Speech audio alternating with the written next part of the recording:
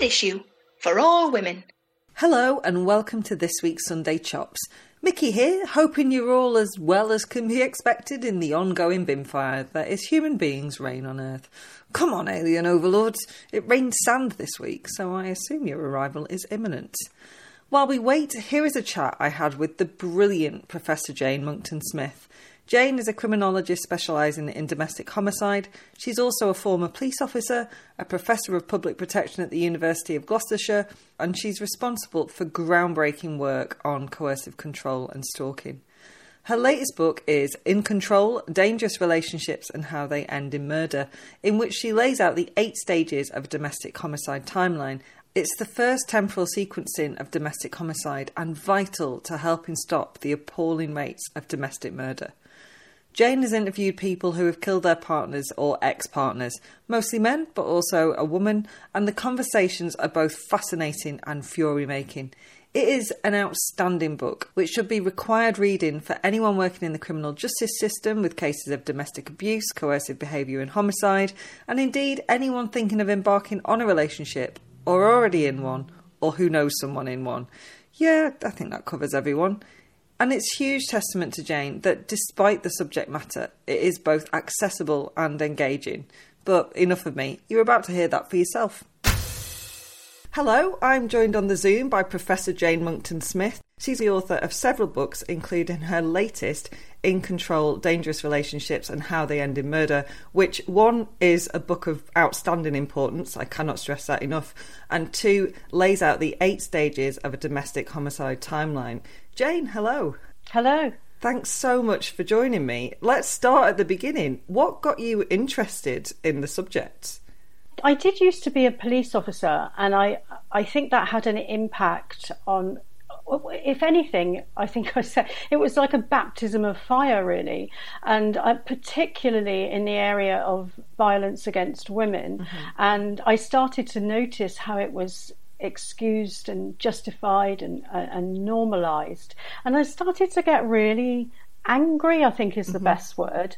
And that anger really built and stayed with me. So when I started studying homicide, it was that anger that drove that. And I just got more and more angry and more angry. How do we stop this excusing and justifying of even homicide, even murder? Once that light has gone on and that fire has started in your belly, it's impossible to turn it off, isn't it? It's like that phrase, isn't it? Once you've seen it, you can't unsee it. You know, when I started doing the research into the 8 stages and the trajectory and the journey, it becomes so clear. You can see it happening in real time. And, you know, when you see our agencies and our organisations not responding, it just builds, you're right, it builds that frustration and anger. Mm-hmm. So, crime of passion, and listeners, I'm using little bunny ears here, is the lens that is traditionally used to look at domestic homicide. Can we talk a little bit about how bollocks that is, please? Oh, do you know, it really, really annoys me. I mean, that crime of passion is literally from the mouths of killers and their defenders. Mm-hmm. Literally. It is there to justify an excuse. There's nothing in the research that suggests in the majority of cases that these homicides are spontaneous. Mm-hmm. And, you know, about, oh, I loved her so much I killed her. Oh, she nagged too much, I couldn't take it anymore, so I killed her. And everyone walks around and goes, yeah, we know what you mean. That's the most dreadful, you know, and in some countries it was written into law that, you know, that was a genuine defence. Staying on that subject, when in 2009 Harriet Harman put forward a motion to remove sexual infidelity as a partial defence to murder, she faced huge opposition, including one retired judge and law lord describing the motion as, quote, outstandingly obnoxious, and it went on to be defeated in the House of Lords. So then legislation saying that discovering a partner was having an affair is not a grounds for murder was later passed. But then in 2012, judges weakened that to argue that in some cases it could. I was reading this in your book, and I already know how sexist the criminal justice system is, but it's fucking gobsmacking. Why is society so keen to justify and excuse men's homicidal violence against their partners? Yeah, that quote really got me as well. If you can say it's outstandingly obnoxious to say that that woman should not have been killed, I don't know where your head's at. I would say that you are outstandingly entitled is what you are, and you are so used to getting your own way and perceiving of things like violence or control of women as your right, as your entitlement, that you can't even see past that.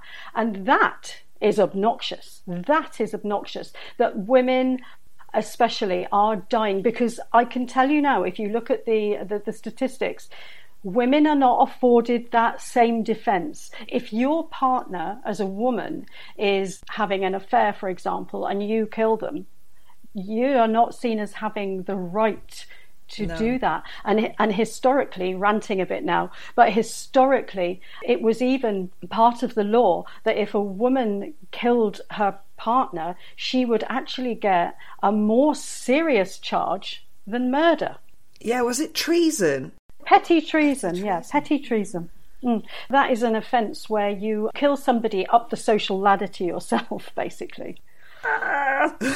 Yeah, I chatted last year to Harriet Wistrich, who of course is a bona fide hero as well, and just again the difference in how women are charged and sentenced having killed partners, even if they've undergone decades of domestic abuse, to how men are charged when they have a red mist moment of madness and the planet 3 days ahead of time, and are sentenced for killing their partners is just astonishing. Well, women are not generally perceived to have the right to kill their partners, but men are perceived to have the right to kill their female partners. I think that's where the line lies. It's the way that we see what we have the right to do, because if we feel that we have the right to do something, we can justify it and the courts will look after us. It boils down to as simple as that. So for the first time ever, and thanks to you, there is a temporal sequence for domestic homicide, which is vital for assessing risk in coercive relationships. And its temporal sequencing has been done for decades for other types of murder. Your book, which I'm going to say again, everyone should read, lays it out in great detail. But could you give the listeners a brief overview, please? If you want to look at it in headlines then, really, really quickly, it's about somebody thinking they have the entitlement to control you, you responding to that by challenging the control and then punishing you for doing that. I mean, that puts it into a tiny little nutshell. You know yourself that it's a lot more complex than that. Yeah. But if you want to understand the mindset, that really does capture it. So you control someone for the reason of trapping them. They try and break out of that entrapment, and some of them get killed for doing it. I think what's really telling, and a lot of people possibly don't understand, is the perception of challenging control from the perpetrator's point of view can be something tiny that the victim has no idea they're even doing. Absolutely. And you see it absolutely all the time. And sometimes it's not even that they have challenged control. It's that the controlling person just perceives it that way and thinks that they have to put the brakes on this and, have to stop this right from the get-go. There was this guy, right, one of the cases I was looking at. He insisted on the evening meal being at 5:00. Okay. Whole family had to observe that. This went on for 20 years where they were observing this 5:00 meal, and he would cook the meal. And so everyone had to organise their life around this. Now that was control. Yeah. That was a routine meant to control his family. But it was also like an alarm system. So he knew if somebody turned up at 5:05, they were challenging him. There would be consequences for that. So they never did that. They never turned up even 1 minute past 5 o'clock, because the consequences they just didn't want to deal with. I think as soon as you read about it or experience coercive control, even just a little, it all seems so obvious. But until you know, you don't know.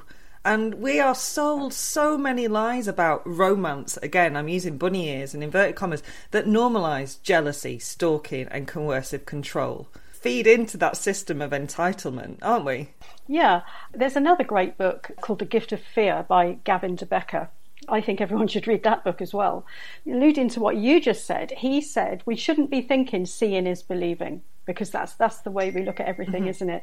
Sometimes, he says, you need to believe before you can see. Yeah, totally. So once you learn about coercive control, once you see it and you've got that can't unsee it thing, then because you believe it exists, then it's like a light bulb going on. You can absolutely see it. Yeah. Because it's, it is obvious, but only if you get your head out of this kind of belief system that this is how men behave. It isn't how men behave, it's how some men behave. Yeah. What's brilliant in the book is you have gone and interviewed killers, people who have murdered their partners, men and women, and you go and interview them from the point of they did this thing, they were controlling, how do we recognise that in other people, as opposed to what, again, we're sold by the media and popular culture all the time, like true crime is so popular, but why are they like this? And I absolutely fucking love that you were like, I don't give a shit why they're like this, I just want to know how we can use this to spot it going forward. I managed to be very, very focused on what I wanted to do, but I'm also, I'm going to declare my subjectivity, as it were. I do not feel sympathy. And my research was not about how did you get to this point. Like you said, I don't care how they got to that point. That can be somebody else's job. I'm not even remotely interested. What I'm interested in is how do we stop them? So if I can identify one who is at that point, why would I waste my time thinking, how did you get here? I got to stop someone getting killed. Yes. If it wasn't going to mess up all my wires, I would stand up and applaud you right now, because it's so unusual to see that. It's so unusual to see that. And of course it is the way that we need to look at this, instead of like the TV programmes about serial killers that make you sympathise with them. It's just outlandish. It's just ridiculous. Well, we've got to deal with where we are. Now, I'm not saying at all that somebody shouldn't be looking at what makes somebody that controlling. It's just not me. Yeah. And it's interesting that in pretty much all of the interviews you do, these killers try to exert control over you, and not just try, but assume they'll be able to. I don't even think it's assume they'll be able to. It's assume. Yeah. It's just assume that they have the right to, the entitlement to control me and what I'm going to say and what I'm going to do for them. And all of them twist the narrative to make themselves the victim. Now, we could say, and it would be legitimate to say, of course they're going to try and defend themselves. They're going to try and get a shorter sentence or mitigate it in some way. I completely understand that. But having said that, why all of them then? And why, why do they then start talking about this lack of justice in their lives, going back years and years and years? It's like everyone's against them. Every single person's against them. They're not getting their rightful entitlements in life. And it's actually like a burning resentment if suddenly you take what they perceive of as rights away, and one of those rights is the right to control their partner.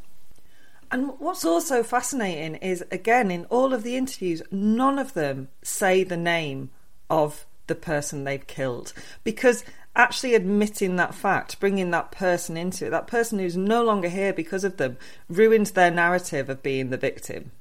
Well, I mean, if you've read the book, you might remember this anecdote. I was interviewing one man who was complaining that his children would not come and visit him in prison. Fucking Vincent, man.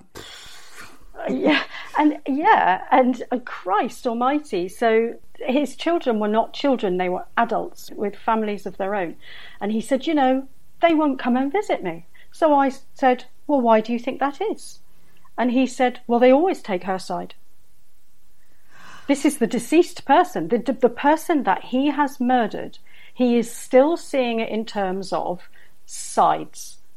And he just did something that he was entitled to do. And yet still they took her side. If that doesn't open a door for you, in the mindset of the entitlement of these people, then nothing will. Jane, I know you are a consummate professional, and again, I salute you, but how you don't, at the end of each interview, just shout wanker as you walk out of the room is beyond me. Must be tempting. Most of my swearing, and I am a very sweary person, believe me, most of my swearing is done when I'm talking to the bereaved families and we are getting into it and we are, supporting each other. I go into those interviews with a particular agenda, and my agenda is to get them to talk without using their practiced words. Yeah. I will do anything to achieve that, and I don't think I would achieve that if I was to give any kind of opinion. I certainly don't sit there and sympathise with them, but neither do I condemn them. I'm just sit there and think, well, talk to me then, just speak, and I won't interrupt.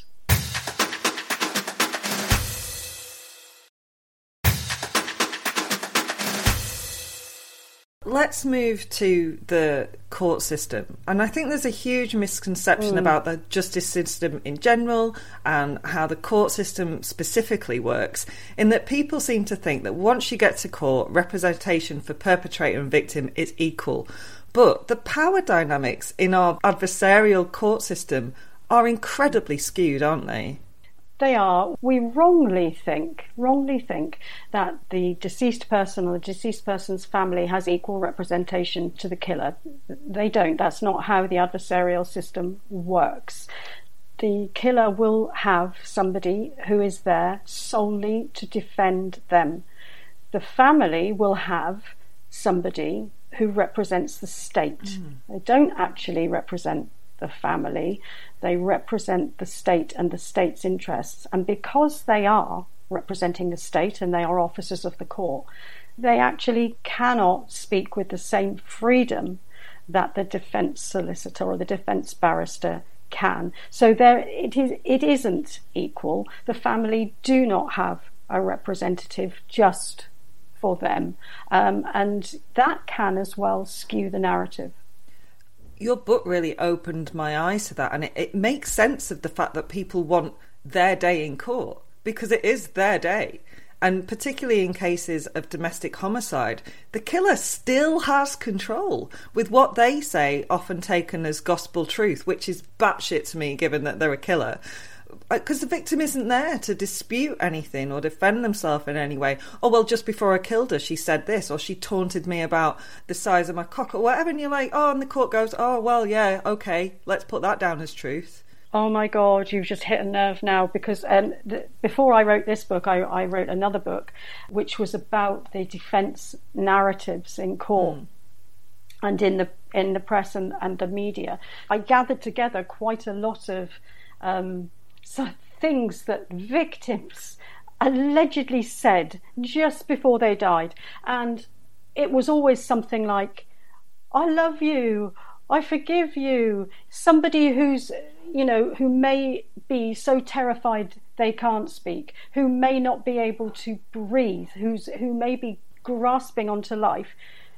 The court seems to believe that with their dying breath they will forgive this killer, or say something about, like, I understand why you've killed me. It's bizarre. I mean, I guess we've covered at the top why that is, and it's an entitlement that goes back centuries, but it doesn't stop it being just fury-makingly frustrating, and just these are really smart people if you get to be a judge or a lawyer, and it just makes them seem stupid to me. Well, I don't think it's stupidity at all. I think it's buying into a certain belief system.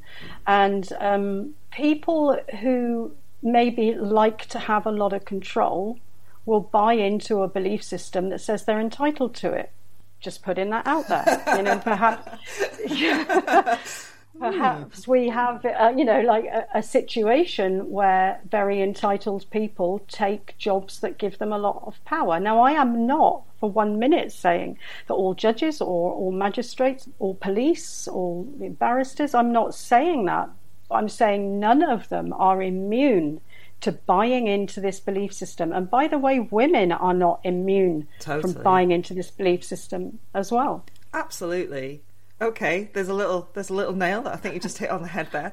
So let's talk about the police, and you are a former police officer. I think it's fair to say the police have quite rightly been given a hard time for failing the victims of rape, domestic violence, femicide. The murder of Louise Atchison in April 2020 springs to mind. So what would you like to see the police do about coercive control, domestic violence and domestic homicide?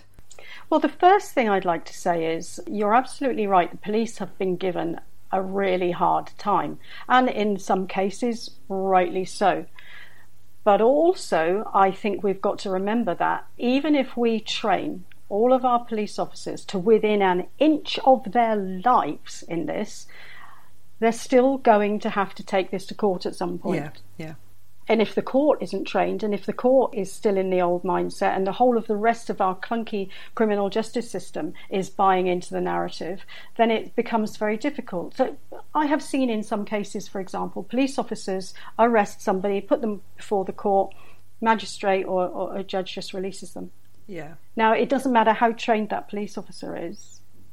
So it is, first of all, a systems problem. The whole of the system needs to stop treating women as if we're disposable. Yes. And the police, yes, they do need to up their game because they are the first point of contact very often. And they are that first point of contact that has all the power to say how this progresses through the system. So they do have a huge responsibility on their shoulders, whether they're given the financial support, whether the resources for their training and the decisions that are made further down the line are good. No, they're not. Yeah, and I think it can extend even further. It's not just a systemic failure in the criminal justice system, it's society. There are still huge swathes of our culture who think women are disposable, who think they can have 4 girlfriends on the side, but if their wife finds someone else or cheats on them, then their property has done something that they need to punish. Oh, absolutely right. And this is still true. You know, if a woman has an affair, then it is judged very differently to when a man has multiple affairs. And that, I can't actually see that any signs of that changing. You know, think about rape and rape legislation. Rape was, in the first instance, a property crime.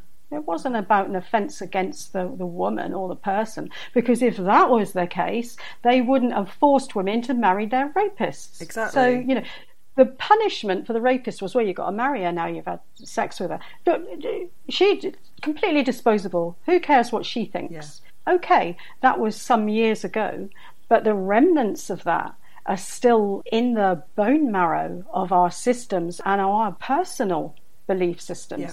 Victim blaming is rife. Absolutely, I couldn't agree with you more. Let's move on to a different but related topic. The stats already show that at least 2 women a week in the UK are killed by their partner or ex-partner. That, at least, is doing a lot of heavy lifting. And in the book, you mentioned that many murders go unrecognised. So can I ask you what you estimate the real number of domestic murders in the UK to be? This is quite a difficult question, but it's one that I have considered because I'm doing a research project which has the title Hidden Homicides. And I'm also doing some work around domestic abuse related to suicide. Now, if you bring all of these figures together, so say we've got 2 a week, we recognise and count as homicides. Now, I have made an estimate, and it is an estimate based on the casework that I do and the numbers and the charities out there doing the same homicide work. and some freedom of information numbers, which are very, very sketchy from the police because they don't record these numbers. So there could be another 2 to 3 a week. Wow. Women dying, plus maybe anything between 4 and 10 suicides a week. Sure. So the scale of the issue is much, much, much bigger than we are led to believe, or perhaps even want to believe. I think that last bit of your sentence is so key, because sometimes when stuff's so horrific, just put our heads back in the sand, because how do we tackle what we can't even see? It's so hard. But you're trying to, so tell us about the hashtag Not Just Another campaign. Work with an awful lot of bereaved families where the death of their loved one has not been counted, has not been investigated. They've had to fight, in some cases, years and years and years to get the police or coroners to take notice of them. You know, in some of those cases, in one particular case, 8 years, an 8-year fight, and then they get an apology from the police. Another family, a 4-year fight, and now they've finally got a homicide review. It shouldn't have to be this way. So the Not Just Another campaign is, you know, let's just stop treating these awful traumatic deaths as just another death. Yeah. Let's count them, because we don't do that. Let's count the domestic abuse related suicides, all of them. Let's count the domestic abuse related sudden unexpected traumatic deaths where the victim was suffering the most dreadful domestic abuse at the time they died. Let's count them and admit the scale of the problem, because if you keep saying 2 a week, that's because you don't want to change anything. As part of this campaign, you probably know that Bloomsbury, the publisher of In Control, the book, they've sent out 1,000 books, one to every single MP in the country and one to every community safety partnership, saying, we've got to count the deaths. You can tell, with the help of the 8 stages, what's a suspicious death, potentially. One of the ones that you mention in Control that it was not treated as a suspicious death. They again just believed the abuser, and he had very much been shown to have been abusive, was she had packed all her suitcases and then accidentally strangled herself with the bed sheets. It's not great for a podcast, but I'm a bit speechless. That was the most devastating case, that one, in fact. It was, the police were not even called. It was me who brought them in, like some 6 or 9 months later. And by that time, for awful reasons, the forensic post-mortem was actually of no use. So that death, in fact, is just down as an accident. The police believe it was not an accident. Okay, but their hands are tied now. They can't do anything. Their hands are tied now. If it had been dealt with right at the beginning, if they'd turned it into a crime scene, locked down the crime scene, gathered the evidence, done a forensic post-mortem straight away, I think we'd have had a very different result. Yeah. This might be tricky, but I would like to end on a note of hope. Is there any? Yes, of course there is. If you can predict something is going to happen, or is potentially going to happen, and this is the thing with timelining, if you like, is that at every stage there are opportunities to stop it getting to the next stage. And that's the real good news. If you can see it, you can stop it, potentially. That is really good news. So where can people who have listened to this and want to find out more, and I've already ordered your book, which comes out in paperback on March the 17th, where can they find out even more and get involved and add to the voices? The Not Just Another campaign, we're inviting people to support us. We're inviting people to wear the T-shirt and put pressure on their MPs and put pressure on the police, and they can certainly get involved with that. And there is a website that you can go to, which is the notjustanother.co.uk.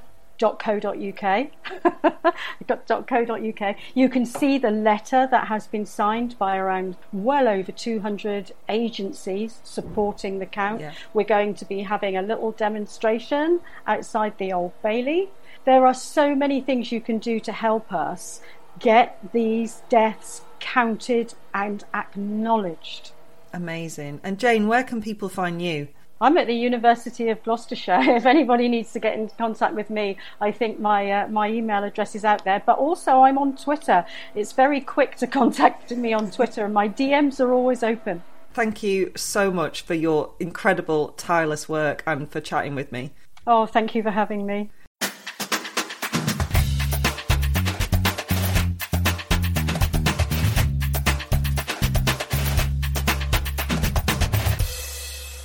Standard issue for all women.